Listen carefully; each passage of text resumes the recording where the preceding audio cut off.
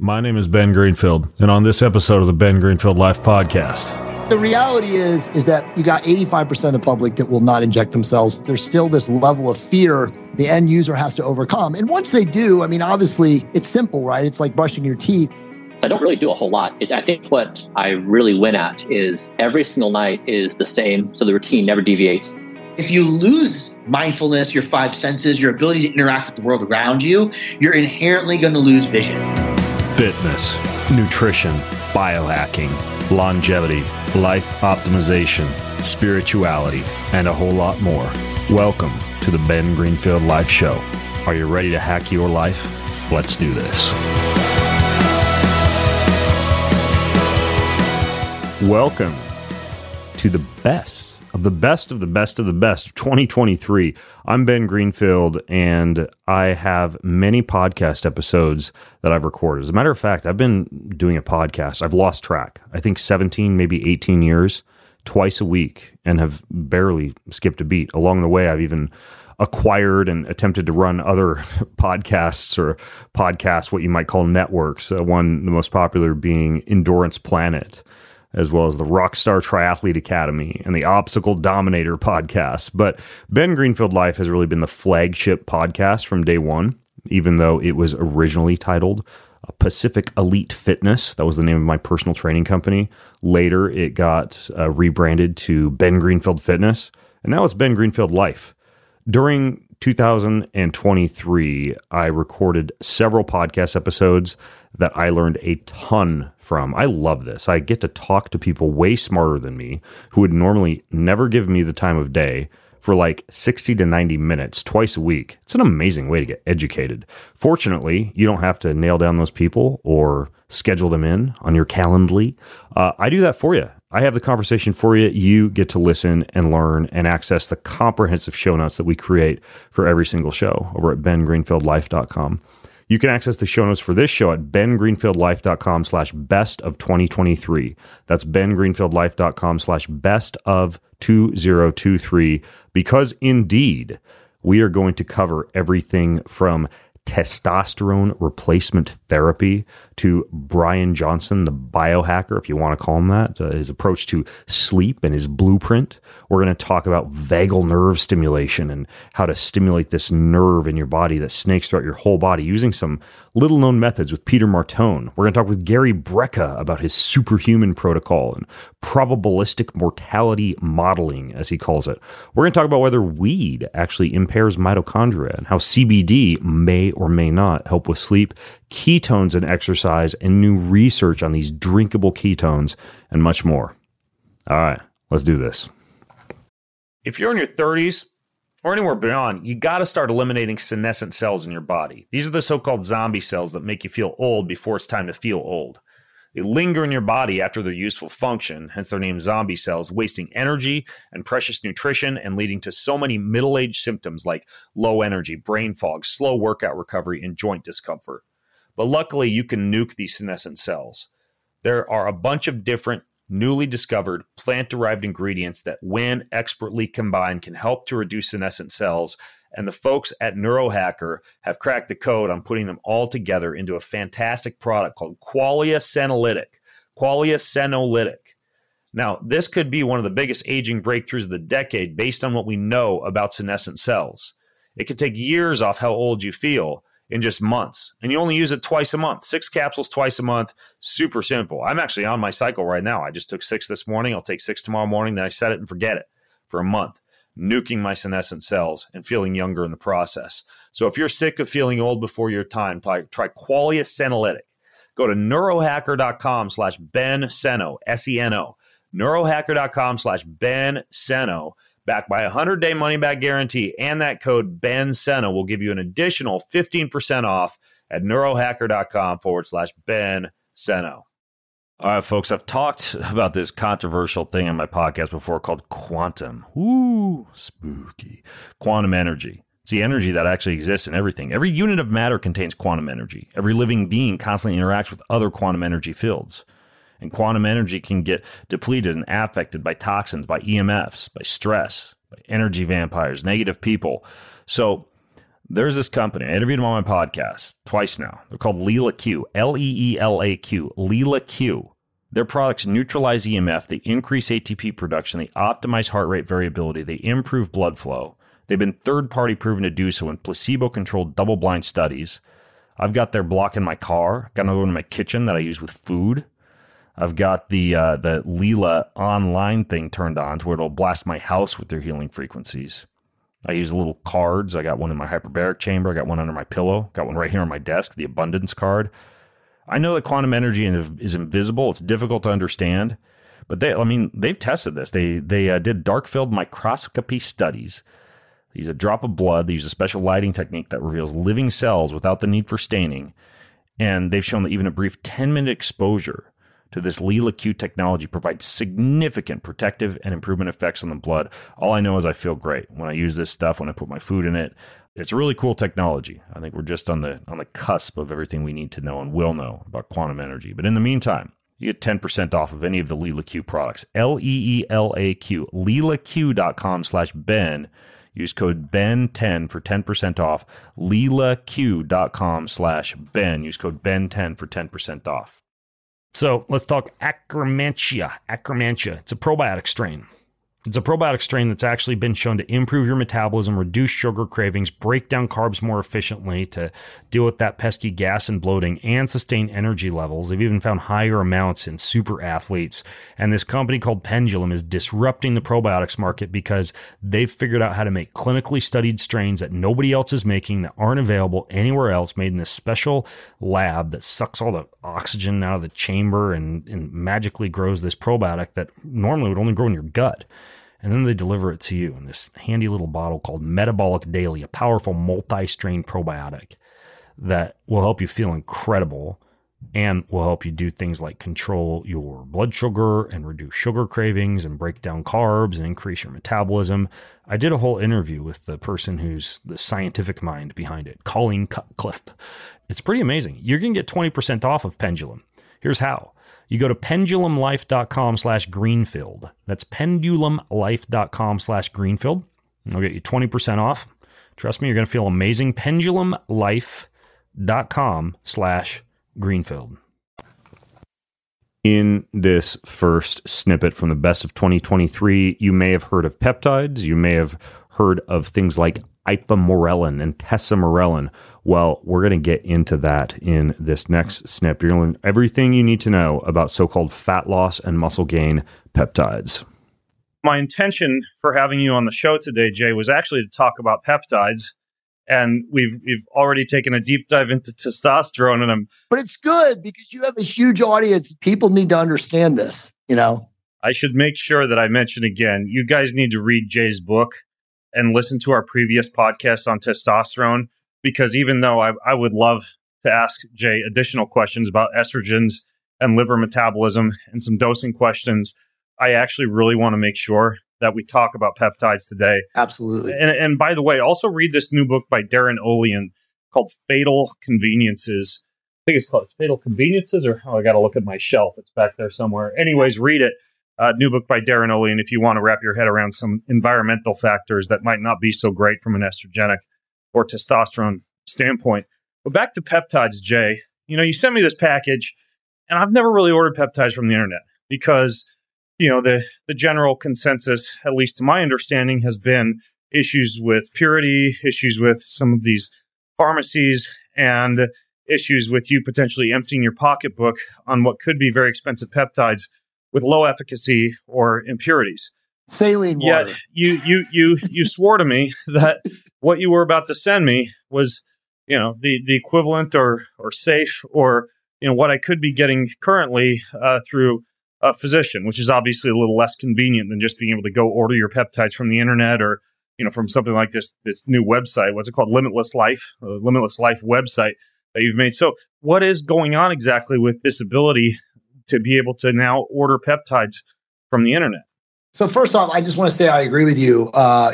From my personal perspective, as I told you, I've been using peptides since 2004. I always, in the beginning, first off, in 2004, doctors weren't prescribing peptides anyway. There was nobody knew anything about peptides unless you were involved. Insulin.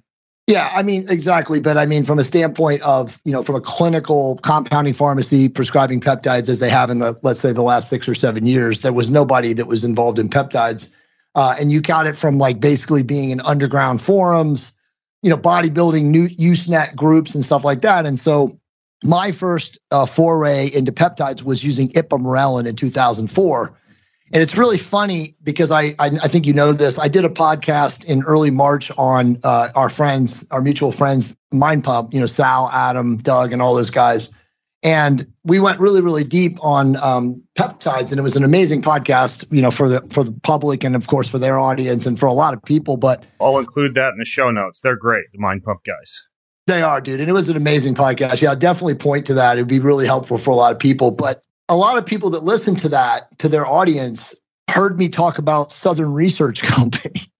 And this was the company in Texas that I and everybody else that was using peptides, which there was obviously a very rogue, small group of humans back then that were using it. But like there were people in that audience that heard that and they were like, this guy's legit. And they messaged me and they're like, whatever happened to them? And I'm like, man, your guess is as good as my guess. But again, 2004 through 2006, I was using ipamorelin through Southern Research Company in Texas, whoever they were. And obviously, again, they were back. I mean, I know who they were without, getting anybody in trouble. They were basically the back office operation of a compound pharmacy that was just selling these things on the internet, through bodybuilding magazines and underground forums. And dude, ipamorelin was the most profound thing at the time that I had ever used. I mean, next to testosterone.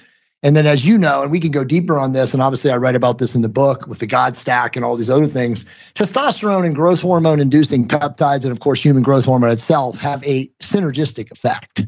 And so when you're using a surgically precise dose of testosterone and growth hormone or any peptide inducing growth hormone, like ipamorelin, testosterone, CJC, we'll talk about those.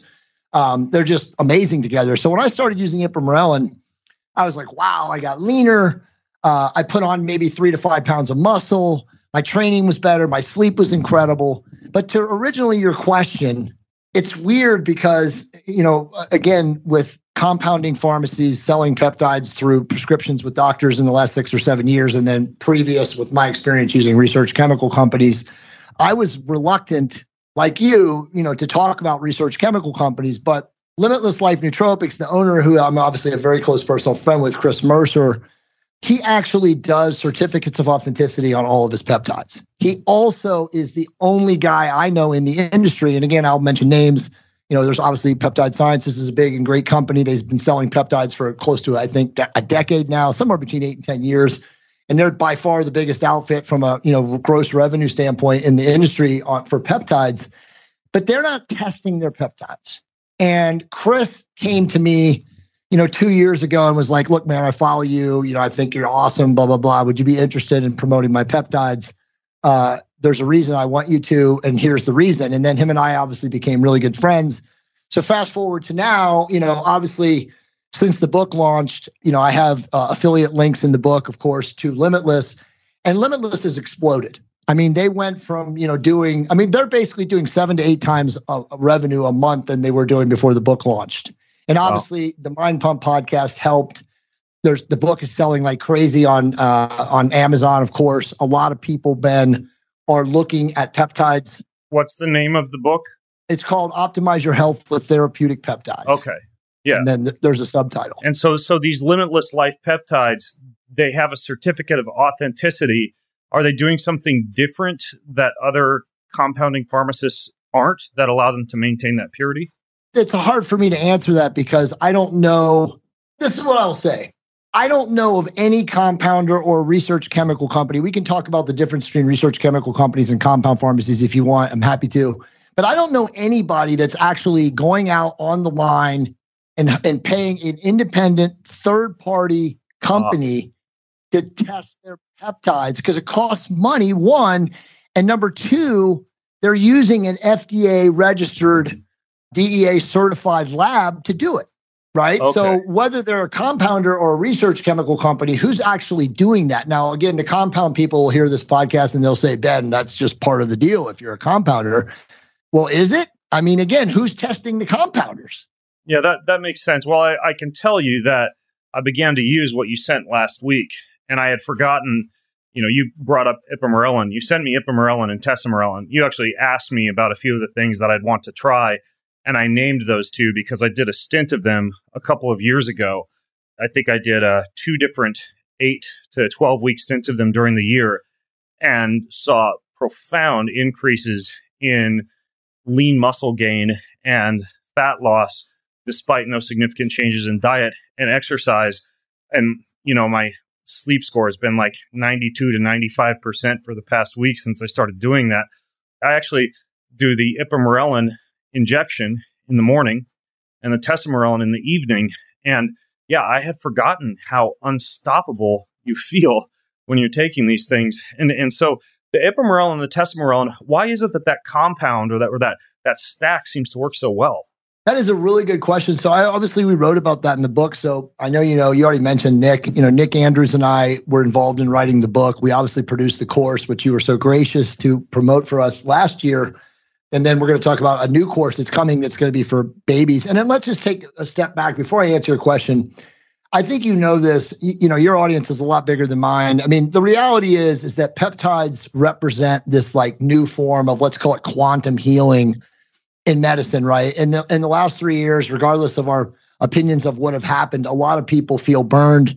They have lost trust in allopathic medicine. They've lost trust in, let's call it the system. And so what's happening right now is a lot of people are coming into, let's just call it collective awakening or mass consciousness. And they're like peptides. And I don't want to rabbit hole and talk to them about bioregulators, but I know we're going to be talking about that because that's even a bigger thing coming because they're orals and not injectables. But the biggest issue with peptides, as you know, and you just said it, you're like, oh, I injected this at night and this in the morning. Ben, that literally eliminates from our, internal J. Campbell team's surveys and questionnaires that we do. 85% of people are still too afraid to inject themselves, right? Like you and I can sit there and we can show them that it's a 32 or 31 gauge insulin needle and you can jab yourself anywhere and you won't even feel it. Basically what millions of diabetics do daily. Exactly. But again, it's a hang up. It's actually called tyrannophobia, which is a fear of needles, needle phobia, but it's called tyrannophobia, fear of injections. Yes, that was a fear of dinosaurs, but makes sense. It's the craziest name. What it means. Yeah, me too, tyrannophobia. But the reality is that you got 85% of the public that will not inject themselves. So like we can sit up here and we can talk about how amazing these things are, but there's still this like level of fear that the consumer, the end user has to overcome. And once they do, I mean, obviously it's simple, right? It's like brushing your teeth, but it's very interesting because that's the biggest bugaboo as I've gotten so deep into this. And honestly, as I told you 4 months ago, and you were obviously very gracious to write the foreword for the book, and I'm very grateful about that. And I appreciate you. As I always say, man, I truly love and appreciate what you do for me. Embarrassingly, live on the podcast, could not remember the title of the book I wrote the foreword for, but I remember it was quite good. You talk to a lot of people, bro. It's okay. No, but seriously, like truthfully, it's crazy to see how big peptides are becoming right now in the mass consciousness. I mean, my assistants cannot handle the emails and the messages that I'm getting. And so I'm letting you know, a forewarning, as when this podcast runs, man, you are going to be getting so many people message you, asking you questions, not that you don't already, but about this, because this is just such a big thing right now. But at the end of the day, injecting yourself is, like I said, brushing your teeth. After you do it once, perhaps twice, you're never going to be afraid of it. You're not going to have fear of it. It's something that's very easy to do. It doesn't require any kind of skill. Watch one video, listen to me and you talk about it.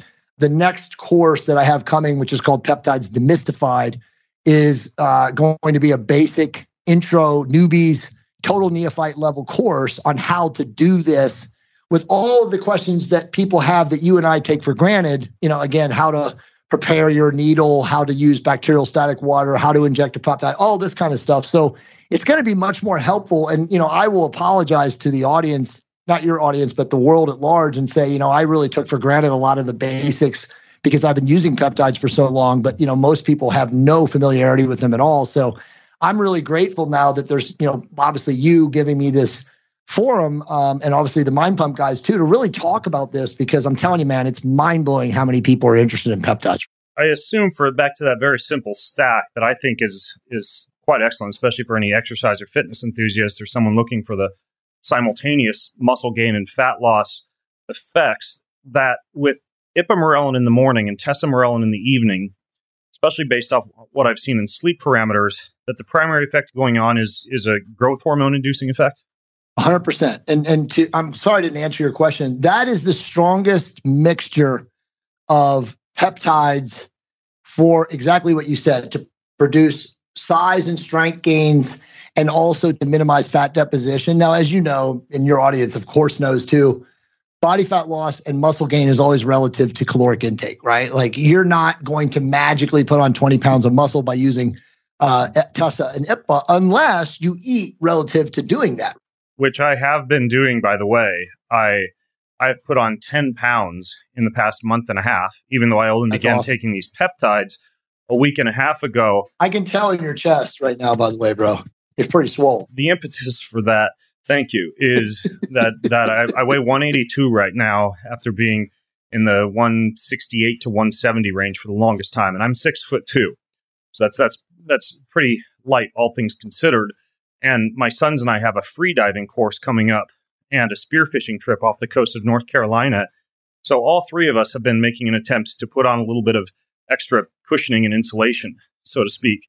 My strategy, I interviewed this guy named Michael Chernow about morning routines and habits, and he has an oatmeal company. It's like oatmeal with collagen and pumpkin seeds and chia seeds and obviously carbohydrates. If you're lean, or if you're a hard gainer, carbohydrates are kind of the secret sauce for putting on a little bit of extra mass.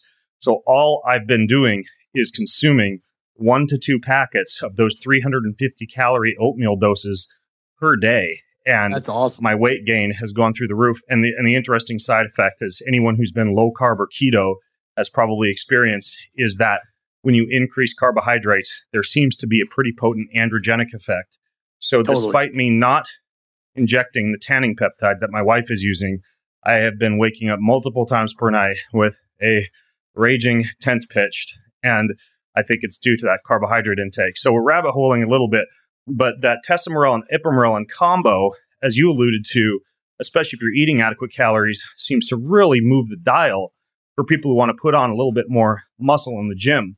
But kind of related to that, in the gym activities, there was a peptide I was kind of intrigued with that I believe when I interviewed, I think it was Ryan Smith, who runs the True Diagnostics age testing company, had described as something that when he began taking it, added something like 7 inches to his vertical jump, which sounds like a stupid as seen on TV, overhyped commercial type of claim. But it was called 5-amino-1-MQ. Is that correct? MQ. 5-amino-1-MQ. I never used it. You sent me a bottle. It's an oral peptide. And so I began taking that in the morning when I'd inject the ipamorelin. My workouts have been, so I use that ARX machine, which quantifies force production. I believe what Ryan was saying because I feel like I've all of a sudden sprouted new motor neurons or new muscle fibers or something. But describe to me what's going on with this 5-amino-1-MQ. I'm very surprised I hadn't kind of started to use it before with the effects that I've seen. It's pretty crazy. Before I do that, let me just finish on TESA and IPA because you nailed it. TESA and IPA have a synergistic effect. IPA is a GnRH and TESA is the opposite, whatever it's called, the GnRR. Gonadotropin releasing hormone, is that? Yeah. Okay. So combined, they create massive intracellular water retention, which is going to swell you up. I mean, that's why your boobs are so pumped right now, bro. I mean, like literally taking both of those increases, like you said, I mean, combined with the carbohydrate intake, it's swelling your muscles. So you're going to be a lot stronger. And then, yes, you will have, through your contractile force training with the ARX, you're going to have, hypertrophy. I mean, it's happening. And then, by the way, now that you're using the 5-amino to swing into that, that's going to be absolutely permanent, just intracellular skeletal mass or lean muscle gain. So what 5-amino does is it optimizes and upregulates your mitochondria, right? So Limitless has 2 formulations, which he sent you both. He sent you the capsules and he also sent you the powder. The powder actually has NMN in it. You mean nicotinamide mononucleotide, the same NAD precursor many people are using?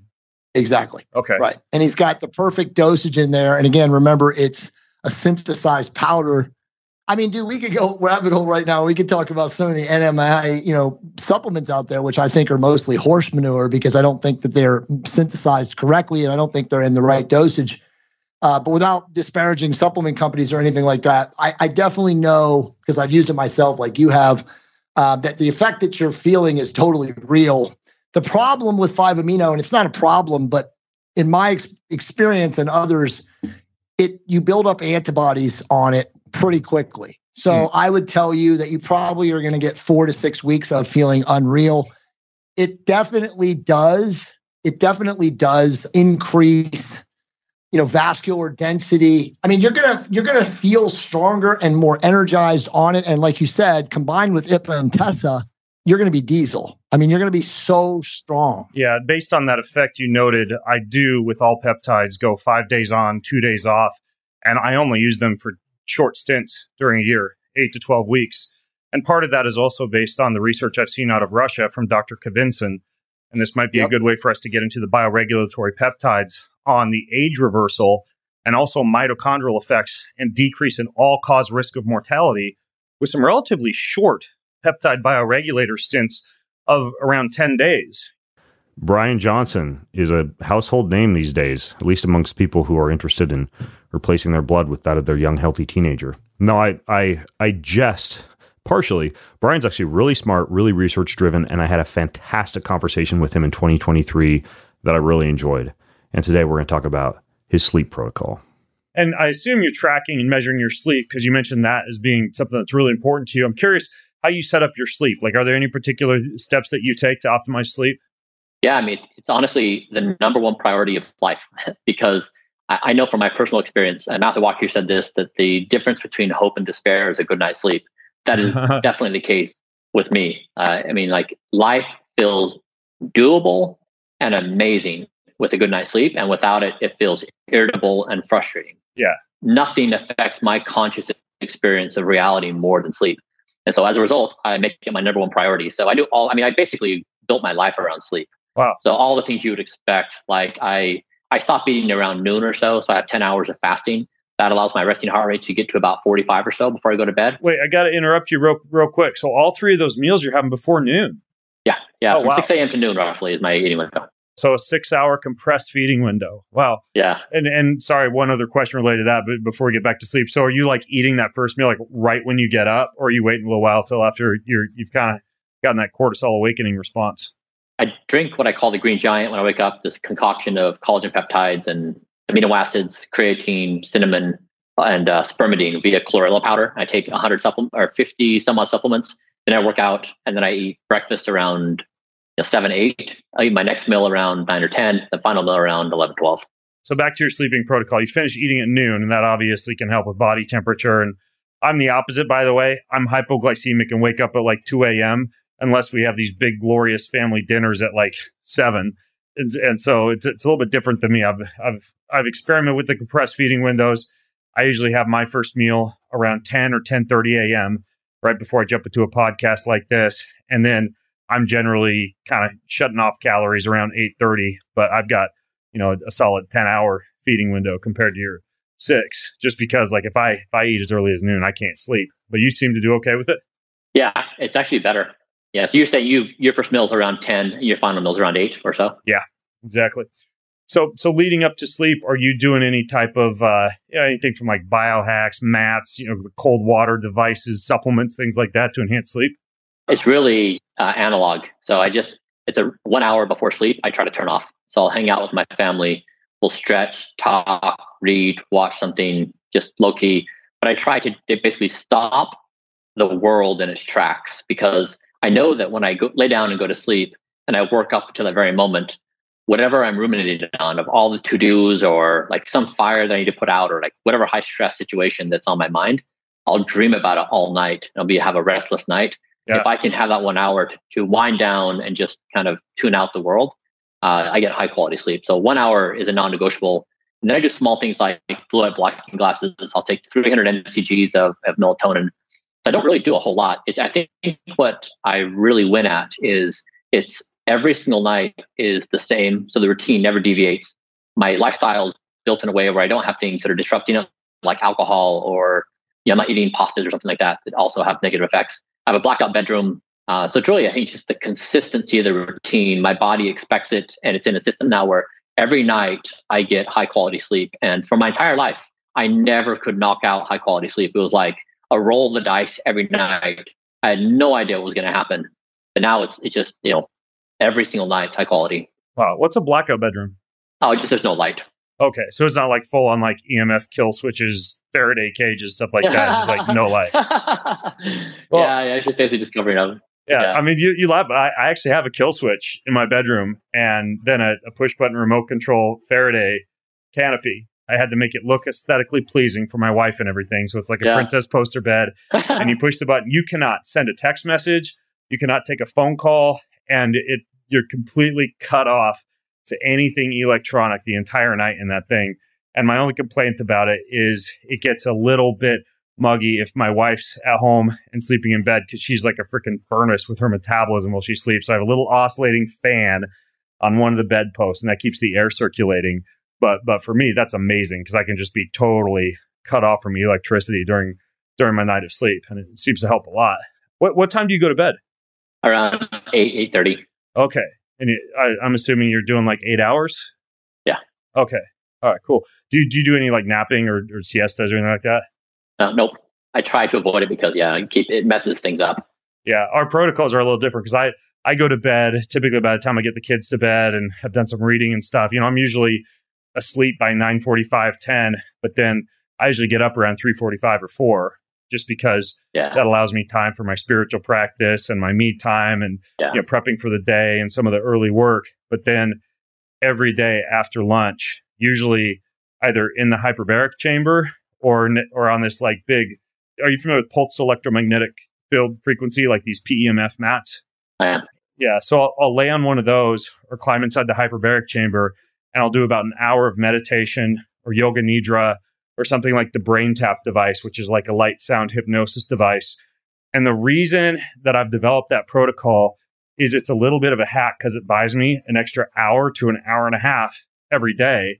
Because even though on paper I'm shorting myself on sleep during the night sleep cycle, I'm getting what feels like a full sleep cycle or two in the afternoon with just an hour dedicated to that. So it's not quite that like that Uberman sleep cycle that some people talk about, but for me, it frees up so much productivity. Do you find that in these rhythms, your markers change with these protocols? You mean sleep specifically or? Yeah, I mean, just the things you're watching in your measurement, do they track with these things? Yeah, typically as long as I get that siesta in, what I track would be like the Oura Rings, resting heart rate, readiness score based on heart rate variability, sleep cycles, etc. It does fine. If I don't get that nap in, obviously, and I'm doing that short of a sleep cycle, everything goes to crap after a couple of days. So it is kind of hypercritical to make sure my team knows, don't schedule Ben for anything between about 2 and 4 p.m. because that's kind of the time that I'm tucked away. So I understand that.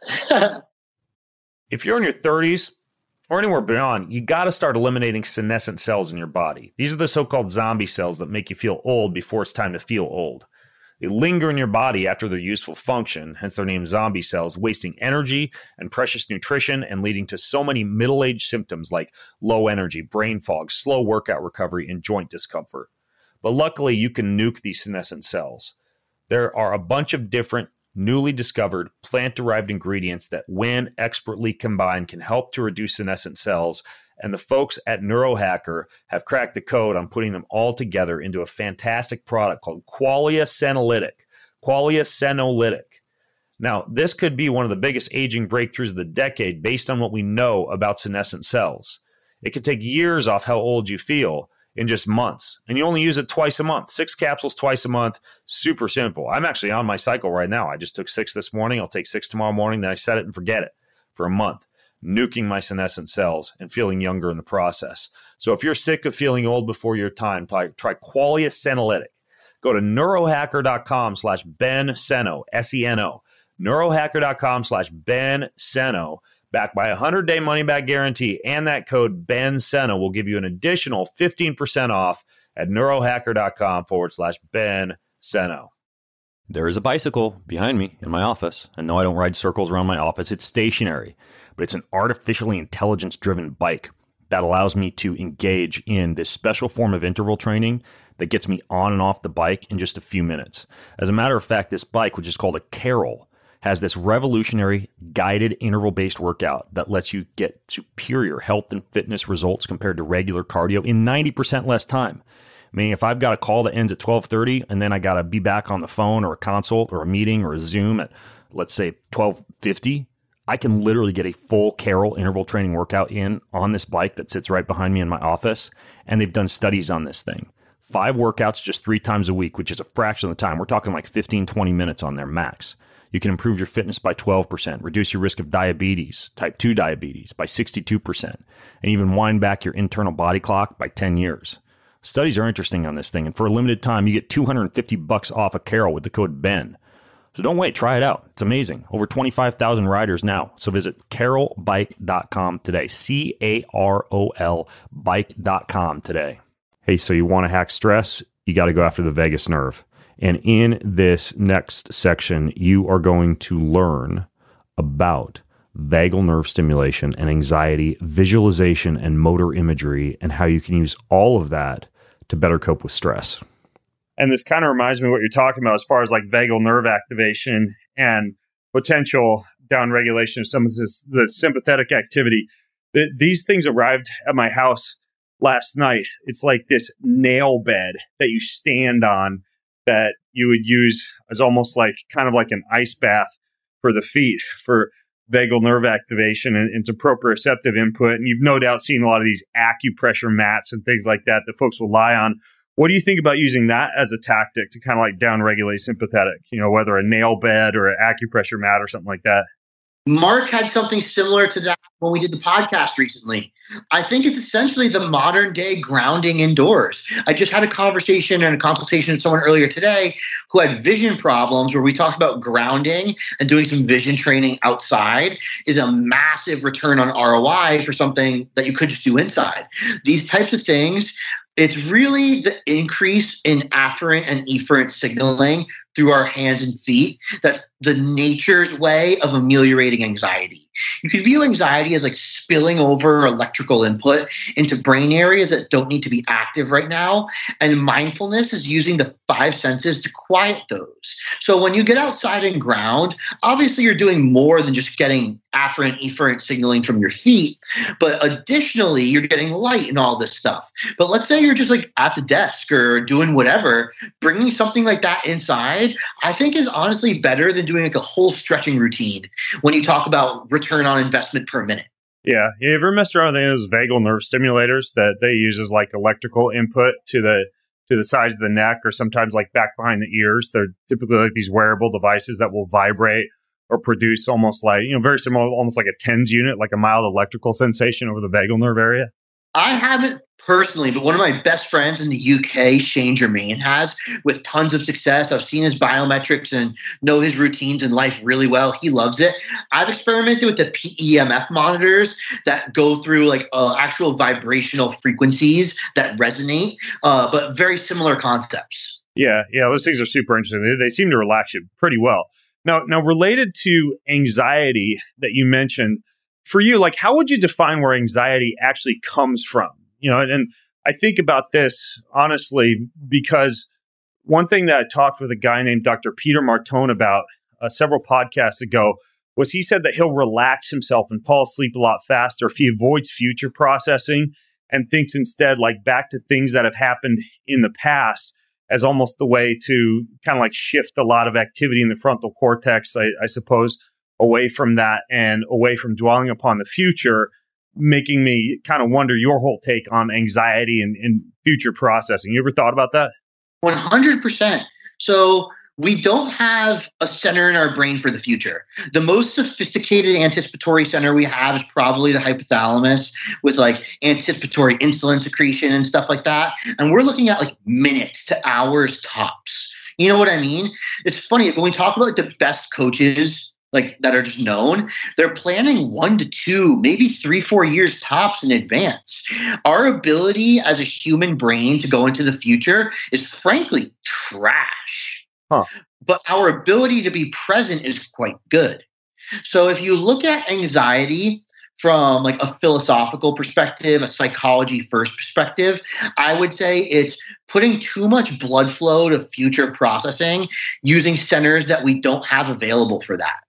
And if I was to look at it from a neurological perspective, I would describe it electrically, like I just did a few minutes ago, of being surplus electricity into unnecessary places in your brain. But we're always coming back to the concept of white noise or sacrificing electricity and blood flow to the key brain areas for it being turned on in inappropriate ones. So what do you do about that? Like, obviously, like golfing has a great deal of potential for anxiety or panic to cause issues. You know, I do a lot of bow hunting and, you know, shooting and archery. They talk a lot about, like, you know, the target panic issue where you're anxious right before you do a, you know, like a high risk or very, very important activity. What are your thoughts on management of anxiety and panic based on what you just described? The first thing I would tell anybody is recognize it's never going away. It's a good thing. And even the best athletes on the planet, the best businessmen on the planet, signing the biggest deals still experience it. And just being at peace with that sometimes gives people a lot of like support, because it's easy to believe that, like, oh, you know, like the Walter Paytons of the world, they were never anxious. Like, they just did what they did and they're tough, blah, blah, blah. And that's an appropriate mindset to have. But I promise you, every single great athlete and businessman ever felt just as nervous, if not more nervous than you did. The difference was they had strategies and what I call buoys of objectivity to hang on to when they're in the ocean of anxiety drowning, and they were just able to survive. So when you have these anxious moments, the first thing you need to do is re-engage with the world around you from your five senses. Anxiety often has to do with losing touch, especially like that term I just mentioned is a golf term. It's losing touch of how hard these fine motor skills things are happening. Or we talk about it in wrestling too. Did you push someone so far that it actually negated the setup of what you were trying to do? The concept of touch goes a long way in every single sport across everything. So if you lose mindfulness, your five senses, your ability to interact with the world around you, you're inherently going to lose vision. Peripheral vision and behavioral decisions and the five senses are a little triangle, if you will, in their ability to function. So being aware and accepting, being mindful and present are the two easiest concepts to chase after. If you want to do something like maybe pull out a few arm hairs or just lightly and gently stroke your hand and give yourself a light sensation. I talk about the world's smallest violin, rubbing your thumb nail over the little fingerprint ridges of your index finger and force yourself to feel that, you know, it's going to bring you to present, because that future driven perception is certainly what's driven in anxiety. How do you tackle the idea of, like, you know, visualization and motor imagery? And I've come across a ton of really interesting research lately on, you know, kind of like those old, what was it, like the psychosomatic books, like the inner game of golf or the inner game of tennis, where you could actually improve your stroke or improve your performance by using mental imagery. And, you know, as we all know, probably most notably with the story of Michael Phelps, the swimmer, getting to the point where he could visualize like the individual drops of water coming off his goggles. You say that we have a very difficult time future processing or imagining what would happen in the future. I imagine that's a little bit different than visualizing what it is that you want to accomplish or an ideal performance metric. So how do you deal with visualization? Is that something that you think is actually useful? 100%. The research proves it is. And there's a balance between spatial ability, that's the skill to participate in visualizations, and the quality of the visualization drill itself. You need to be skillful enough. So when we look at what that is, on simplest terms, it's like Rubik's Cubes. It's like, can you do it in your head? Do you know what to do next? Can you see in 3D if we go from white to red or whatever's on the other side? That's spatial abilities as a skill, and it's like most rudimentary sense. It's how can you manipulate these things in 3D in your head? Now, when you add that to Michael Phelps's visualization drill that we just talked about, you're actually decreasing the need to anticipate in the future, because you're seeing right here in the present what you believe is about to happen, because we understand that faith and belief are inherently actually tied to reality. You would love to believe that there's no research behind faith, prayer, and hugs, but there is very legitimate research behind all three of those things we've seen. So not only are you using an actual tangible skill, you're actually able to process something that's about to happen better and get ready for it better because you have inherent belief that it's about to happen. So from a practical standpoint, how do you use visualization or use it with your athletes or your clients? So right away, 100%, no matter what, you're starting a spatial skill training regime. And that's separate from visualization. In my head, I think of visualization as being your sport-specific training, and spatial skills are your GPP. So every single day, no matter what, you're going to do some type of spatial game that challenges your ability to manipulate scenes in 3D in your head. Then we're going to do some sports psychology-like work, conversing, getting to know your athlete self, and create specific visualizations that help you deal with the negative performance related things that can pop up on the field. So it's maybe you realize that you just get fast and aggressive in periods of time where you don't need to be. We're going to practice a visualization drill that involves speeding up and slowing down time. So maybe you see the drop of water come really slowly off Michael Phelps's goggle, and then once it leaves the goggle, back to real time. So there's a dual training modality that I kind of bring to the table when we talk about training an athlete's brain. Gary Brecka is a biologist. He's a friend of mine. He's turning some heads in the health industry right now. And I had a chance to talk with him about some really interesting and kind of controversial work that he did in the insurance industry, and also his take on oxygen and its role in disease or the absence of disease. This is an interesting chat, and Gary's a great guy. So here we go. I would love to hear a little bit more about what got you interested in this. Because before I came to Miami, you and I talked on the phone, and I always thought you were just some biohacker who was interested in the body and, you know, eventually took all the things you learned and started to do with other people. But you had a very interesting start. You were in like insurance adjusting or something like that? A very specific area of insurance, which was the science and the predictability of mortality. It's called probabilistic mortality modeling. Okay. So, you know, if we got 5 years of medical records on you and 5 years of demographic data, we could tell the insurance company how long you had to live to the month. You see, because the database to the month. This wasn't like methylation clocks and Horvath aging and telomeres. This was just looking at epidemiological data. Epidemiological data, but with the one thing you have to remember that insurance companies have that no other clinical study has, no other medical enterprise has, no other published trial has, no medical enterprise of any type has, is that they know the day, the date, the time, the location, and the cause of death for everyone that they've issued an annuity, a life insurance, or a reinsurance policy on, even a reverse mortgage. Wow. You wouldn't believe the number of financial services products that are actually based on how many more months you have left on Earth. And so when you have the endpoint, you can trace it back to causality. You see, in a clinical study, we know that, for example, obesity shortens your lifespan by X number of years. You know, type 2 diabetes shortens your lifespan by X number of years. This is all data that's used on actuarial tables. How do we put somebody on an actuarial table?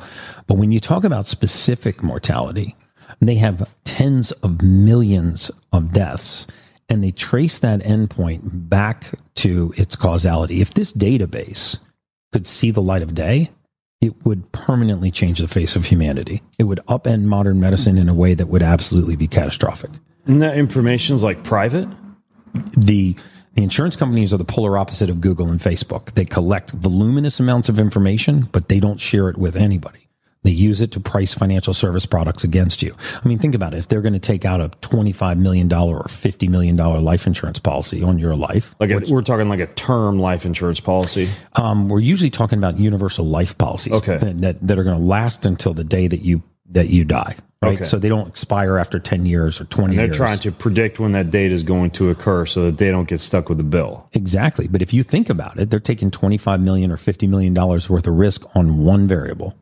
There's only a single variable that matters, and that's how many more months do you have left on Earth? How many more months are they going to predict or that they're going to collect that premium. Okay. And you're working for one of these companies? I was actually working for multiple companies. So we did life expectancies, and we did these probabilistic models to basically take a portfolio of life insurance that one life insurance company was going to acquire and let them know if the mortality predictions were accurate or not. Okay. Because think about it. If you put $25 million worth of risk on somebody's life and you don't collect enough premiums to offset that risk because your mortality prediction was kind wrong. Of a shitty business model. It's kind of a really shitty business model. And if you want to know how accurate they are, just look at the last financial services crisis. We had 364 banks failed. Not a single life insurance company failed. Not one. Really? Not a single life insurance company failed. This is how accurate and well reserved they are because they have perfected the science of mortality. So what'd you find out? If I was to boil my entire career down to one sentence, I say this all the time, it would be that the presence of oxygen is the absence of disease. Presence of oxygen is the absence of disease. Yes. We did not find a single disease etiological pathway that did not either have its roots in the absence of blood oxygen or was not severely exacerbated by the absence of blood oxygen. Can you give me an example? Hypoxia. All cancer begins in a hypoxic environment.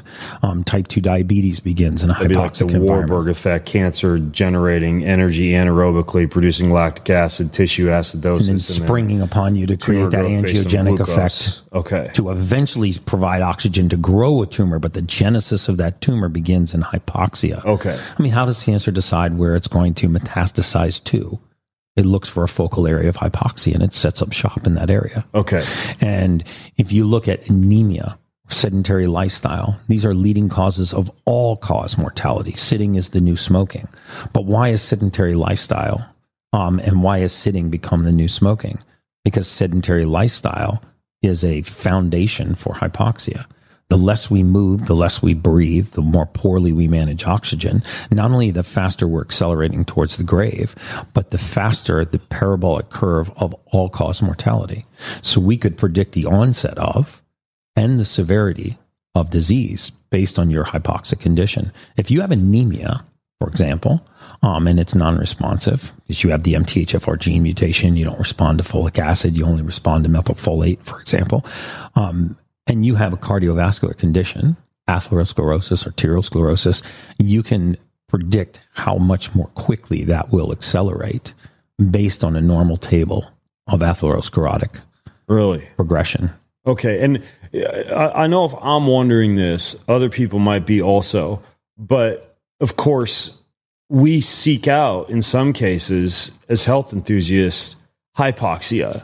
Like you and I, when we were doing the breath work out on the porch, like we got to certain sections where we were blowing all of our air out and holding that for as long as possible. Or some people will do, I don't know if you've ever been like a CVAC chamber, right? Which is hypoxic. Or I even do, like you do, exercise with oxygen therapy, but I have a little switch on that therapy device I use that pulls me into hypoxia, gets my pulse O2 down, like my blood oxygenation down, and then it goes back up once I get that surge of oxygen. But you're not saying that all hypoxia is bad, right? Because it seems like there's a kind of like a hormetic effect to having periods of time with low oxygen. No, systemic hypoxia is bad. Okay. Long duration hypoxia is bad. Short-term exposure to hypoxic conditions or even altitude can actually improve oxygen transport. If you look at the way that a healthy body responds to a hypoxic condition, it increases erythropoiesis. Right, so that increase in erythropoiesis offsets altitude. Okay, right? But if you weren't offsetting that altitude and you put yourself in a hypoxic environment, your body didn't offset that oxygen deficit, you would have severe long-term consequences for that. Now, besides a hypoxic state, and this might be a loaded question, I don't know, but I'm sorry, besides a sedentary state, like you alluded to with the sitting is the new smoking, what type of other factors have you identified that seem to be pretty associated with people being in this hypoxic state? Anemic conditions, age-related sarcopenia that actually collapses the respiratory rate and the respiratory volume. Just muscle loss and the inability to carry oxygen due to lack of muscle. Yes. Okay. Muscle is our metabolic currency. Yeah. I mean, there's a direct correlation between early onset disease and even early onset death and your your muscle volume, the percentage of muscle that you have. I mean, muscle really is our metabolic currency. We're realizing now that muscle is more important in older ages than flexibility. I've been starting to pay attention to that Dr. Gabriel Lyon, who does a lot of, she calls it muscle-centric medicine. I think she's writing a book about it. I'll have to get her on the podcast. I'm a big fan. I follow her on Instagram too. Yeah. So sarcopenia or loss of muscle would be one thing associated with hypoxia, anemia, sedentary lifestyle, anemia. And I assume by anemia, you don't just mean low iron. I don't just mean low iron. Like, because there's that guy Morley Robbins now who talks about the iron copper ratios and the issue with some people supplementing with iron and it causing things like hemochromatosis without adequate copper on board. So I assume it comes down to more than just like supplement with iron. Yes, it comes down. I mean, that's a broad category. Okay. I mean, there's a lot of people that we would find that had an anemic condition, low red blood cell, low hemoglobin, and they were non-responsive to therapy. So, for example, take a patient that has a homozygous MTHFR gene mutation. They're poor folate metabolizers. These people don't respond to conventional therapies, folic acid, B12, and iron, which is normally what they would give somebody who has an anemic condition. And so these become chronic. And now chronic anemia, if you look at the type 3 diabetes, one of the early links to Alzheimer's. In fact, in my 22-year career, I didn't see a single early onset Alzheimer's patient, not one, that did not have at least 10 years of elevated blood sugar prior to. And this myth that people are losing their memory is not really true. They're losing access to their memory. So it's not the memory that's actually fading. It's the access to the memory that's fading because the neurosynaptic junctions get full of eventually amyloid plaques. But that viscosity changes a long time before you actually have these issues with memory. Which is why a more stable source of fuel like ketones or coconut oil, et cetera, can be very beneficial for Alzheimer's or dementia because it's staving off the diabetic condition in the brain. You know what else I think? Insulin resistance in the brain. And I don't know if you've thought about this much at all before, but I think part of it, in addition to the presence of too much carbohydrate and glucose in neural tissue, it's also the lack of choline precursors that one gets from lots of healthy fats. There's a guy named Dwayne Goodenow who wrote a book called Breaking Alzheimer's. And that book goes into plasmalogen deficiencies, plasmalogen being these tiny fat-based molecules that he has found are heavily associated with onset of this type 3 diabetes. Turns out that the main precursor for plasmalogens is the type of choline that we'd find in eating a lot of grass-fed beef or walnuts and other seeds and nuts and avocados and olive oil and all these things we know are healthy for the brain. So it's kind of like that 1-2 combo of sugar excesses and plasmalogen deficiencies that seems to result in this type 3 diabetes onset. No question. And so back to the oxygen piece. So we got a sedentary lifestyle. We got sarcopenia. We have some form of anemia. Not necessarily everybody needs to go rush out and buy iron, but something related to MTHFR or iron copper or that's why I put raw liver in my smoothie every morning, which I'm going to get you on the bandwagon for. I'm not quite there yet. I made you a smoothie this morning. I feel pretty good right now. So we'll get to the smoothie eventually because we got back from the walk and we eventually got to that. But what other biggies, while we're talking about the reasons for hypoxia, do you think you could recognize as the main ones for people to think about if there's any others? Poor methylation,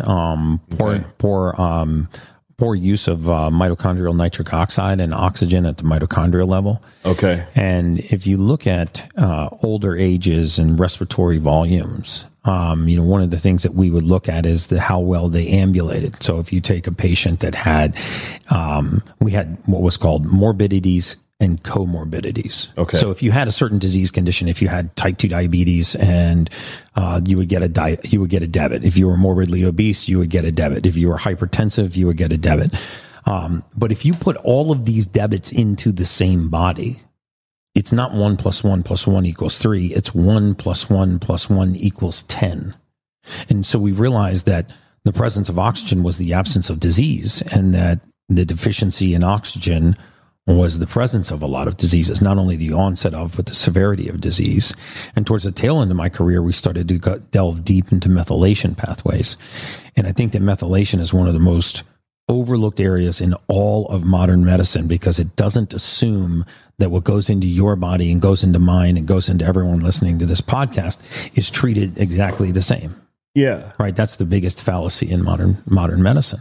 If I was going to come to you, how would you test me for methylation? Is this like one of those salivary genetic tests? It's a salivary genetic test, methyl detox profile. Okay. You can get way down the rabbit hole of methylation. So what I prefer to do is look at the big 5 genes of actionable genes of methylation, because it's no use looking at genes where you can't supplement for their deficiency. Right. So you know the actual. Would this be the alleles that you're looking at? The genes and their suballeles. So, for example, MTHFR has 2 big alleles, C677T, A1298C. Those are the big known ones. Okay. But you look at people that have homozygous breaks, meaning both parents gave them the gene mutation. Okay. And depending on where that allele is, they have a predictable deficiency. And it's that deficiency that leads to some of the most common conditions that we accept as a consequence of aging. I mean, most people listening to this podcast are walking around right now somewhere between 55 and 60% of their true state of normal. And what I mean when I say that is, if they haven't looked at their own methylation pathways, if they're not supplementing for certain deficiencies, I'm not a huge believer in just supplementing for the sake of supplementing. I believe that we supplement for deficiency in the human body. And when we do, magnificent things happen. You know, the majority of disease that we believe is genetically inherited disease doesn't have a genetic link at all. The majority of disease that's passed from generation to generation, hypertension, hyperlipidemia, hypercholesterolemia, hypothyroidism, depression, anxiety, ADD, ADHD, these conditions that run in families do not have a gene directly associated with that deficiency. Okay. What they have is a methylation pathway deficiency. Okay. And so what this means is they can't refine a certain raw material. They can't turn folic acid into methylfolate. Now they have a deficiency in methylfolate. Which is why if you're having like a multivitamin or a cereal fortified with folic acid, it could be doing you more harm than good. The worst thing, I mean, most people don't even realize that folic acid is an entirely man-made chemical, right? I mean, you can't find folic acid anywhere on the surface of the earth. It doesn't occur anywhere naturally in nature. Neither does, the most common form of B12, right? Cyanocobalamin, hydrogen cyanide-based B12. 3 forms of B12 occur naturally in nature: the adenosine, the hydroxy, and the methyl. But the the cyanide-based form, which generally comes from human sewage, from the sludge from human sewage, when you bind hydrogen cyanide to the cobalt metal and create a B12 molecule, the body not only doesn't recognize that, but has to convert it into a natural form of B12 to even use it.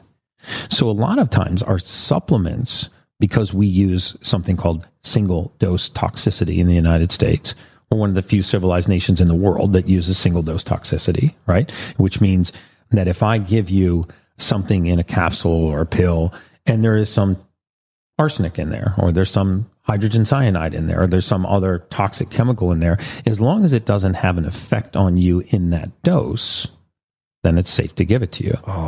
But we don't take into account cumulative dose toxicity, right? Nobody gets mercury poisoning from one sushi meal.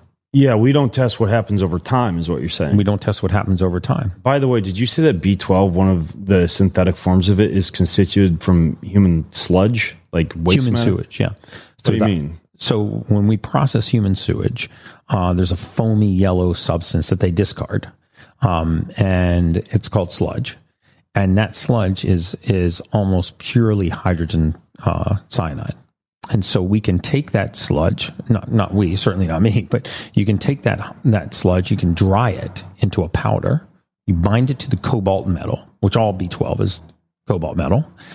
You bind it to the cobalt metal, and now you have cyanocobalamin, cyanide-based B12. Wow. And a lot of people say, "Oh, Gary, it doesn't matter. That dosage won't harm you." But it's not the dosage determines the poison. That's not true. The cumulative dosage determines the poison. If you're okay putting small amounts of mercury in your body every day, it won't be the small amounts that you put in every day. It will be the accumulation of that heavy metal that causes Got toxicity. it. So obviously, we can talk about methylation alone for a couple of hours. We can way down the rabbit hole. I want to give people the big bird's eye overview of some of these issues related to hypoxia. Mm-hmm. So we talked about sedentary lifestyle. We talked about sarcopenia. We talked about the methylation issues and anemia related issues. One thing I've noticed that you're also very keen on is light exposure. Is there a link between light exposure and a hypoxic state?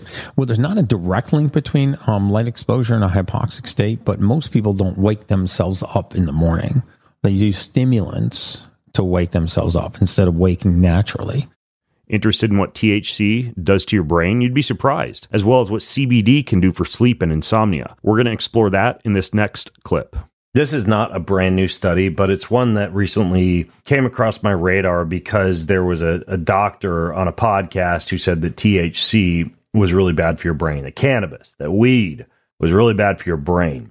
And there's multiple people, probably most notably Daniel Amen, a great researcher and physician when it comes to neural health, who really says that cannabis is about the worst thing you can do for your brain. Now, I am not completely against cannabis. I think especially high THC cannabis is good for pain killing. It could even be used as an alternative to opiates in many cases, in smaller amounts. I think it's good for creativity.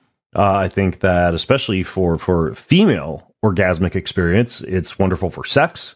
So I think there's a time and place where THC fits in. But despite its potential therapeutic use, this study basically highlighted the fact that cannabis, especially high THC cannabis, appears to be a risk factor for ischemic stroke in young adults, which is true. And so they evaluated the effects of THC on brain mitochondrial function and oxidative stress, which are key factors involved in stroke. They didn't do this in humans, though. They did it in rodent models. Now, let me fill you in on what this all means. So basically, when we look at the mitochondria, they're the main source of ATP production. They're particularly involved in the balance between cell survival and cell death. And most cell energy get through something called oxidative phosphorylation, which is a process that requires the action of a set of enzyme complexes located in a part of the mitochondria called the inner mitochondrial membrane. Now, this inner mitochondrial membrane, as it produces energy, basically it's leaking a certain number of free radicals, a certain amount of reactive oxygen species, and that's normal. They're even used as signaling molecules, and it's a reason that in people who over-exercise and have excessively high metabolisms and eat too much food, they wind up with a lot of free radicals, a lot of inflammation, a lot of these reactive oxygen species. Well, what they wanted to look at in this particular study was whether THC would increase that reactive oxygen species production by the mitochondria in the brain and contribute to the toxicity or perhaps the ischemic stroke risk of something like cannabis use in young adults. Well, it turns out that when they looked in vitro in the brains of mice and rats, so getting little mice and rats high, what they found was a really significant increase in free radical leakage in the brain after THC exposure. That supports this idea that a fraction of the electrons that reduce oxygen to reactive oxygen species in the respiratory chain are much greater in the presence of cannabis. Okay, so your brain basically goes into free radical overproduction hyperdrive, at least theoretically, when exposed to high amounts of THC containing cannabis, especially if you're a little mouse. However, the brains of mice and rats can give us clues as to what occurs in the brains of humans. I would love to see a study on the effects of cannabis in the brain, what's called in vivo in humans, via both intravenous as well as inhalation and edible-based routes. But when I saw this, and I saw that not only do we see THC-related neuronal damage, but you also see this increase in brain reactive oxygen species production, got me thinking about a few things.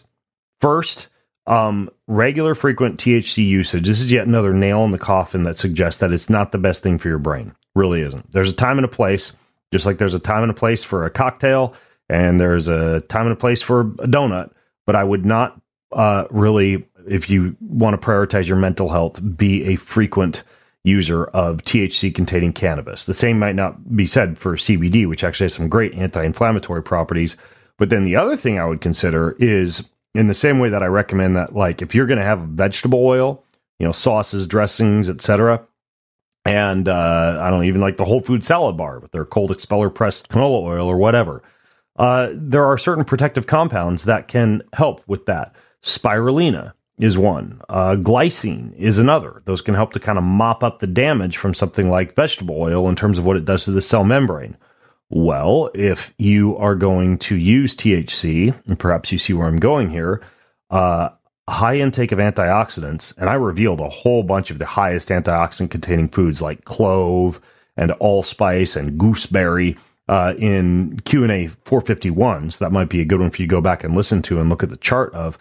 I would consider stepping up the antioxidant intake on any days, which should be few and far between anyways, in which you're exposing your brain to a high amount of THC, because there's some pretty good evidence that you're going to really ramp up your reactive oxygen species production in a case like that. So, A, be careful with your THC usage.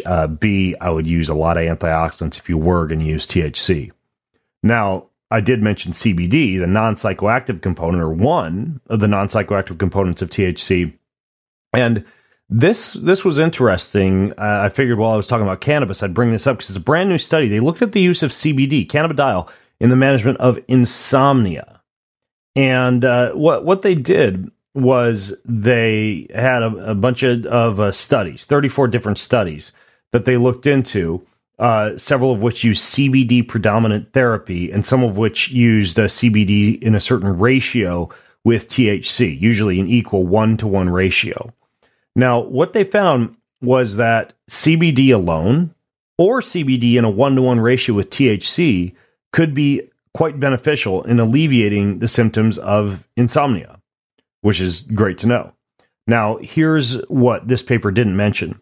THC can actually, and I'm not like intentionally throwing cannabis under the bus here, THC containing cannabis, and I don't have anything against it, again, for the right time and place. I think it can be a good molecule to use for things like creativity and sex and painkilling. But what they fail to mention in this analysis is that THC across a wide variety of people can cause a real decrease in both deep sleep as well as dreaming and memory consolidation during sleep. And this is what this study kind of speaks to me concerning, if CBD can give you just as good an amount of sleep without deleteriously impacting sleep architecture in the same way that THC does, why not use CBD? And I use CBD pretty regularly for sleep. I have these little gummies I get from Element Health. I actually recently interviewed the folks at Element Health about these things, and I think they work very well for sleep. They're full spectrum CBD, so they have a very, very small amount of THC in them, but you'd have to eat a ton of them if you were going to, say, get high. And then they have a little tincture, like a little dropper bottle with tincture. And so CBD, I think, it is great for insomnia, but I would not use CBD with THC in it when you're able to just get the CBD and isolate, or at least a full spectrum CBD. But speaking of insomnia, because it is something that I occasionally get, I would say about 2 or 3 times a year, I'll come down with a multi-day bout of something very closely resembling insomnia. And usually it occurs after I have returned home from a bout of international travel and my circadian rhythmicity is just all messed up. Well, one of the things that I have found to be super duper helpful for me, and I believe I heard about this originally from Dr. Andrew Huberman, is this non-sleep deep rest protocol, also known as Yoga Nidra. Chronic insomnia is something that has been looked into in terms of how it actually responds to a Yoga Nidra practice. And for me, at least, Yoga Nidra, if I wake up in the wee hours of the morning, can't get back to sleep, and don't want to take some kind of a supplement or don't have one, or if I just want to lull myself naturally back into a sleep or a sleep-like state, works very well. The way that I do it is I have a track. So I have like the Muse app on my phone, I have another one called Sleep Space. I also have a couple of just downloaded YouTube tracks on my phone, and all of them range from 10 to 40 minutes in length, but they're all yoga nidra tracks. And essentially, a big part of it, for me at least, is this body scan, where you're scanning your feet and relaxing your feet, then moving up to your ankles and relaxing your ankles, and your knees and relaxing your knees. Typically, I'll get up to about my hips and then go dead to the world. Sometimes I will stay awake and alert enough to go all the way up to the top of the head. And even if I don't fall asleep or lose track of myself or my mental awareness, by the time I've got up to the top of my head, it is still incredibly relaxing. And it does seem to provide the feeling of having slept without necessarily having slept. And it also occasionally just lulls you back into a state of sleep, because it's difficult to ruminate on the type of thoughts that would normally keep you awake if you're scanning your body and going up and down your body, because it almost distracts your thoughts from doing other things. It's kind of like this concept. There's a device out there. I don't like it because I can't sleep with things wrapped around my head that well. But there's a device called the EBB, EBB, and it circulates cold water through this device that you wrap around your head, based on research that shows that cold water can shift blood away from the frontal cortices of the brain and allow for less thought rumination to keep you awake. And I have one. I've tried. I'll wake up with it all cockeyed and halfway hanging off my head and wires coming out. And then maybe there's a way to eventually design something that's a little bit less invasive. But nonetheless, Yoga Nidra seems to give me a very, very similar experience. And it's also useful to be used as, say, like a nap, for example. So anyways, I just wanted to point that out when it comes to insomnia. And then the other thing that I've found lately, and I don't know if I've talked about it on a podcast before, but I feel like it gives me a similar experience as Yoga Nidra. It's a meditation app that somebody told me about a few months ago, and I've been using it, and I really like it. It's called Synctuition, Synctuition. It's like dozens and dozens of different journeys. You almost get a similar effect as though you've done like some kind of like a plant medicine journey or deep breath work. But the way that the sounds are engineered, and the fact that there's a specific theme for each mini journey, like the one I did today was about the miracle inside of each of us. The one yesterday was called Destiny. You start at level 1, you can go all the way up to level 7, and they increase in advancement in terms of the binaural beats that are used and the intensity of the protocol. And I've made it all the way up to level 7 on this thing and done almost every meditation in it. And I love it. Each meditation lasts about 22 to 27 minutes, which is a nice little sweet spot for me. And I usually do it when I'm laying in bed. Like if, let's say I wake up at like 4 and I don't want to get out of bed till 4:30, I'll switch on Synctuition, just lay there either snuggling with my wife and playing it in the track, or else I like to put a pillow underneath my knees and just kind of lay back and have my head cradled and do it that way. But this Synctuition app seems to work really well. And sometimes I'll fall back asleep and stay in bed.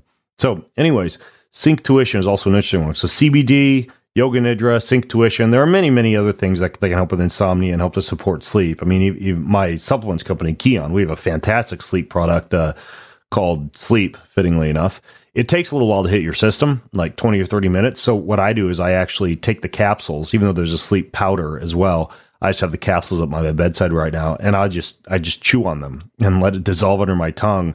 And I feel like it hits me in about 10 minutes. And it's just a few different relaxing compounds like theanine and tryptophan. And so Keon Sleep seems to work well. But I also, I love to find things that don't require me to be attached to some kind of chemical or supplement to sleep. And I think that Yoga Nidra or the Synctuition app alone, or in combination with something like Keon Sleep or CBD, are really fantastic solutions for people who want to sleep better. Because who doesn't want to sleep better, and who hasn't occasionally had to deal with a bout of frustrating insomnia? It's probably one of the most frustrating things I've had to deal with. And again, fortunately, it only pops up a couple times a year. Ketones, they're a hot topic. They have been for like 278 years. But ketones and how to use them properly for performance, well, that's what we're going to tackle in today's snippet. If you want to unpack exactly how to use these drinkable ketones effectively, you're going to learn that right now. To the exercise piece. Yeah. Like I mentioned early on in the Ironman days, I was experimenting with ketosis, and all I had available to me was MCT oil because a lot of these ketones were very expensive. And so initially I was mixing MCT oil with a small amount of carbohydrate, like 1/4 of the amount of carbohydrate that I'd normally use. Initially I was using this stuff called UCAN. The problem is that's a very resistant starch, even though it results in a slow release of blood glucose into the fuel. Sipping that over 10 hours of an Ironman triathlon, the fermentation and bloating by the end of the race is horrific. It literally looked like I was pregnant by the end of the race. And maybe it's because I just have trouble breaking down resistant starch. And it's still the case for me. Like if I have a lot of those like green banana starches or cooked and cooled rice or anything like that, I get horrible gas. It might just be my GI system, but the UCAN didn't work for me. So I found that a longer chain starch, Glycofuse was one that I was using. Vitargo is another. These are longer chain potato-based starches, like way longer than maltodextrin. I found that by using about 1/4 of the recommended dose of that, it's around 100 calories per hour. And to contextualize that for people, a lot of recommendations for a guy my size would be 300 to 400 calories of carbohydrate per hour. So I was doing 1/4 of that for getting a little bit of the slow bleed of glucose into the system. And then I was combining that with electrolytes and with amino acids. Now, early on in my racing days, I had a lot of conversations with Dr. Peter Attia, and he highly recommended to me if I was going this ketosis route to use branched chain amino acids as an alternative fuel. I later started to use essential amino acids because I found those to be superior. And that might sound like the fox garden and the hen house because I have a company now that sells essential amino acids, but nonetheless, like they worked for me. That's actually one of the reasons that I began selling them at my company Keon, was because I was using them so much in my own racing and using them with all my clients, my athletes. So basically in my water bottle and then in my little run bottles on the run belt for the marathon, I had, in the case of the run bottle, a very thick mix. In the water bottle for the bike, a diluted mix of MCT oil, essential amino acids, a long chain starch, but in low amounts, and then electrolytes. Later, when I got my hands on ketones, I simply replaced the MCT oil with the ketones. And that was just the most fantastic fuel ever for Ironman. Like I could just go and go and go. And the way that I raced is when I got to the point in the race where I knew that I could go anaerobic. And this was just based on testing. I knew that with about 10 to 13 miles left in the Ironman, at that point, I could pull the parachute cord and shift into glycolysis, turn up my intensity, and go at full steam to the finish line. At that point, I switched to just drinking Coca-Cola from the aid station, just pure sugar. Because I'm like, okay, shifting to pure glycolysis now. I've spared glycogen this long in the race, so now I can shift to glucose and the stuff that's in Coke, really fructose, as a fuel. Plus the caffeine and the coldness and like the comfort food taste of the Coke, it just strings you through that last. Even with the carbonated. Yeah, it's flat Coke. Sorry, okay. it's flat Coke at the aid stations. So anyways, that was my jam for Ironman. And it worked fantastically, by the way. And I'm still surprised, at least to my knowledge, that no company has come out with like a powdered mix of like some kind of ketone or MCT with a high molecular weight starch with electrolytes with essential amino acids, because it's the most amazing endurance fuel I've ever discovered. But to my knowledge, like I was doing, you still have to kind of mix that all up yourself in the kitchen. I would literally have a blender, blend it all, and pour it into my water bottles. And I think a lot comes with the body weight match data as well, because, you know, if you have everything already blended, then let's say if you have to increase the ketone dosage, then you have to take more, but then you're also increasing the other stuff. That's true, based on what we talked about before in terms of ketone sensitivity, and you don't want to shove yourself over 3 millimolar. Right, it's a good point. Right. So anyways, the thing that happened was later on when I got out of endurance racing and got into a sport that's more anaerobic plus aerobic, namely obstacle course racing. In a Tough Mudder, I thought, well, gosh, why don't I increase the levels of both substrates simultaneously, elevate my ketone values and my glucose values, which I think, as you noted earlier, could be like an unnatural state for the body to be in, but an amazing performance hack, right? Elevated blood glucose and elevated ketones. Crushed the Tough Mudder, won the race by a country mile, and felt like I was on rocket fuel the whole time by mixing gels, like fructose maltodextrin gels, with ketones. And then I was like, oh, this could be used for like what might be considered anaerobic performance as well. Not necessarily like a full-on like 30-second all-out sprint, but carrying sandbags, climbing ropes, hauling over obstacles, and then running aerobically and then going anaerobic again and back and forth. Worked fantastically for that.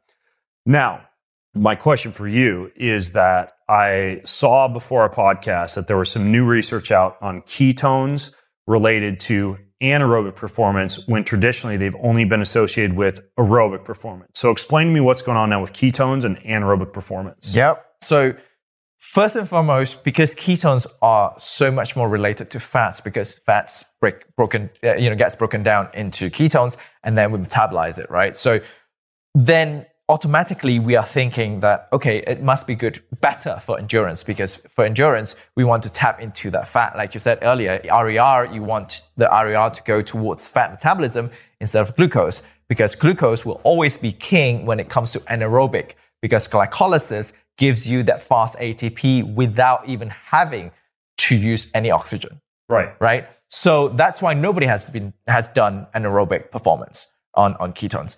But then we decided, HVMN, as usual, we do some crazy things. We do things that no one wants to do, and let's see what the science says.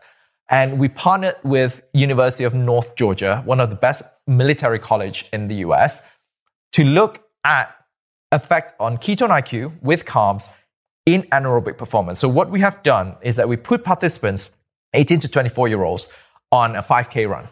Okay. Immediately after the 5K run, we put them on a stationary bike, ergometer, and they went through the anaerobic Wingate test. So for those you guys are cruel. I know. Explain the Wingate test to people, because 5K is tough, but Wingate's really tough. Yes. So Wingate, these participants have to go through 5 bouts of 10-second sprints on that bike at 7.5% body weight as a load, as a resistance. 7.5% of your body weight. So like for me, I'd have 150 watts.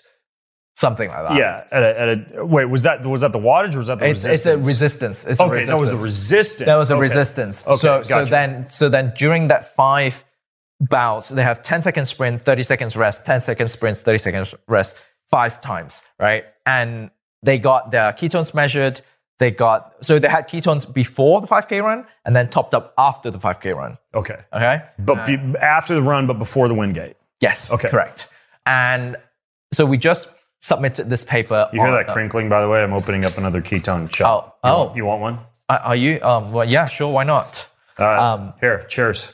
Hold on. Then keep going on this test. Yes. Yeah. Let's do another one. So I'm going to figure out what my upper. This is going to be more ketones than A, I've ever had in my life in one sitting, and B, definitely more than I've ever had on a podcast. Wow. But I'm doing this because I want to keep tracking the Let's see how. I want to keep tracking the blood glucose too as we're going here, and just see what happens. All right, cheers. How smooth you are. So during this Wingate test, they were asked to go as fast, as hard as possible, right? And we just submitted this manuscript to Frontiers in Physiology, and they're under review right now. Okay. And we saw increase in average power, peak power, and velocity. So not only these people are paddling harder, they're also paddling faster. And on top of that, we also measure fatigue levels, because as you go through that 5 bouts of exercise, you are inevitably going to be more and more fatigued. Yeah. People who are on ketone IQ and carbs, they experience less fatigue than those on placebo. I would hypothesize that part of this would be due to the glycogen sparing effect that occurred during the 5K run, meaning you're burning less glucose during the 5K run.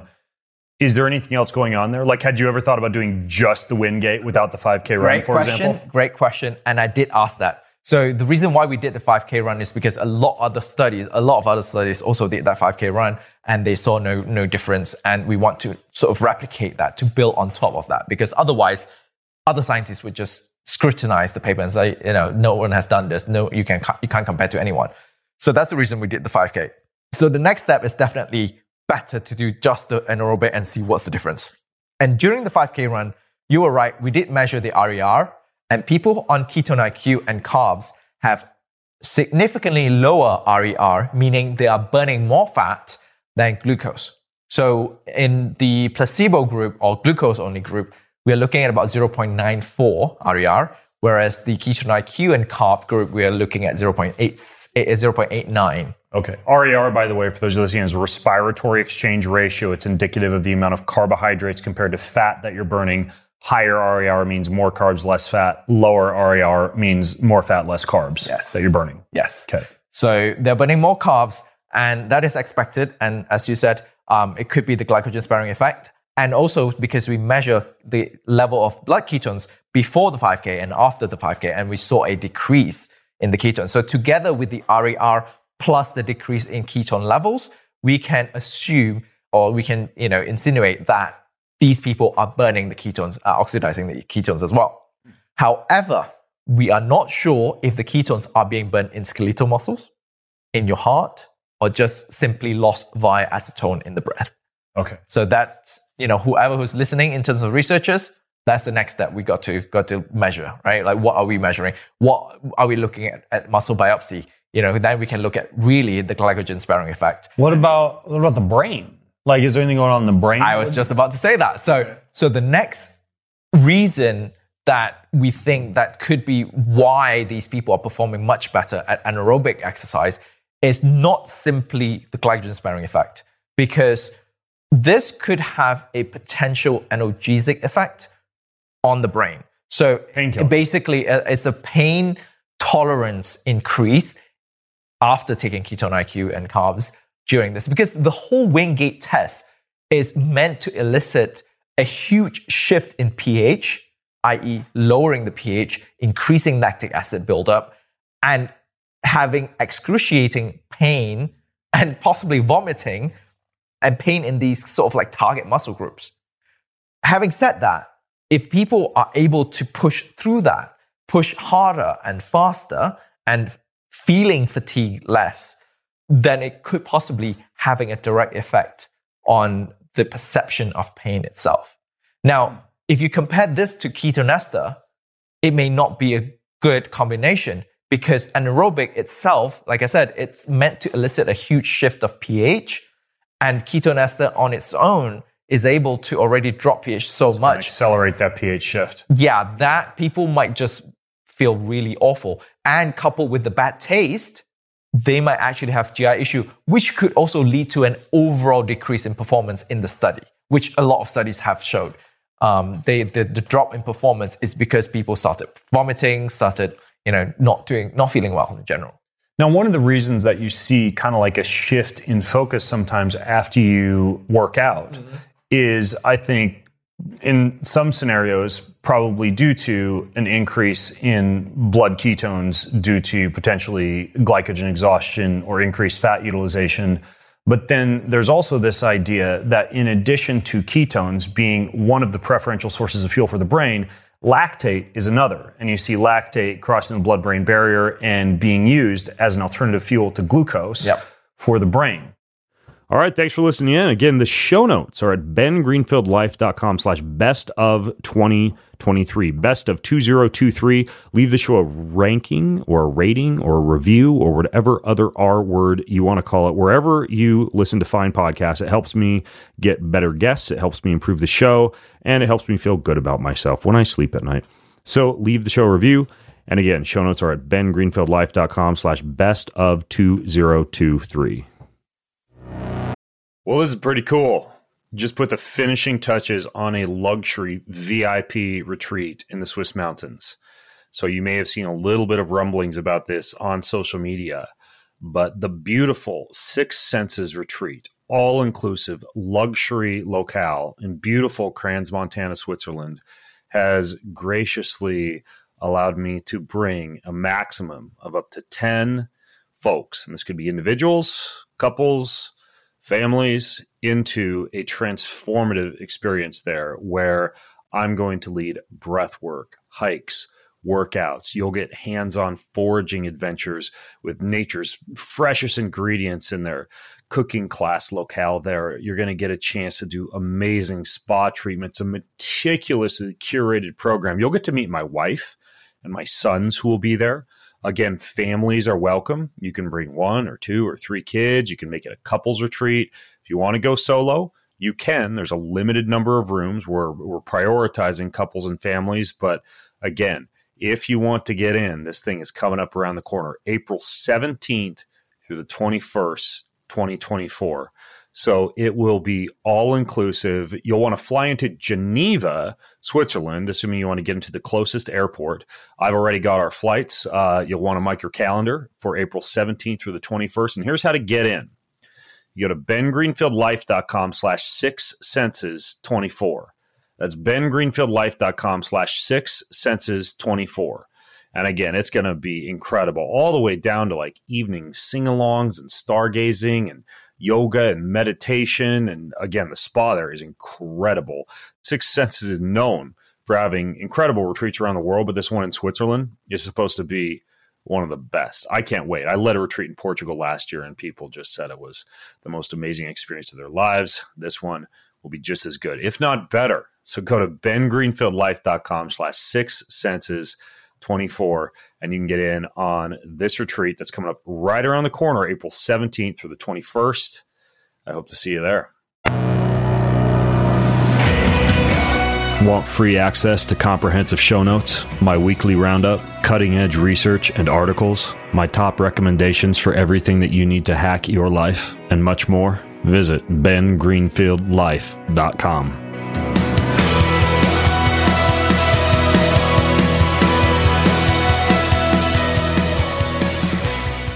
In compliance with the FTC guidelines, please assume the following about links and posts on this site. Most of the links going to products are often affiliate links, of which I receive a small commission from sales of certain items, but the price is the same for you, and sometimes I even get to share a unique and somewhat significant discount with you. In some cases, I might also be an investor in a company I mention. I'm the founder, for example, of Keon LLC, the makers of Keon-branded supplements and products, which I talk about quite a bit. Regardless of the relationship, if I post or talk about an affiliate link to a product, it is indeed something I personally use, support, and with full authenticity and transparency recommend in good conscience. I personally vet each and every product that I talk about. My first priority is providing valuable information and resources to you that help you positively optimize your mind, body, and spirit. And I'll only ever link to products or resources, affiliate or otherwise, that fit within this purpose. So there's your fancy legal disclaimer.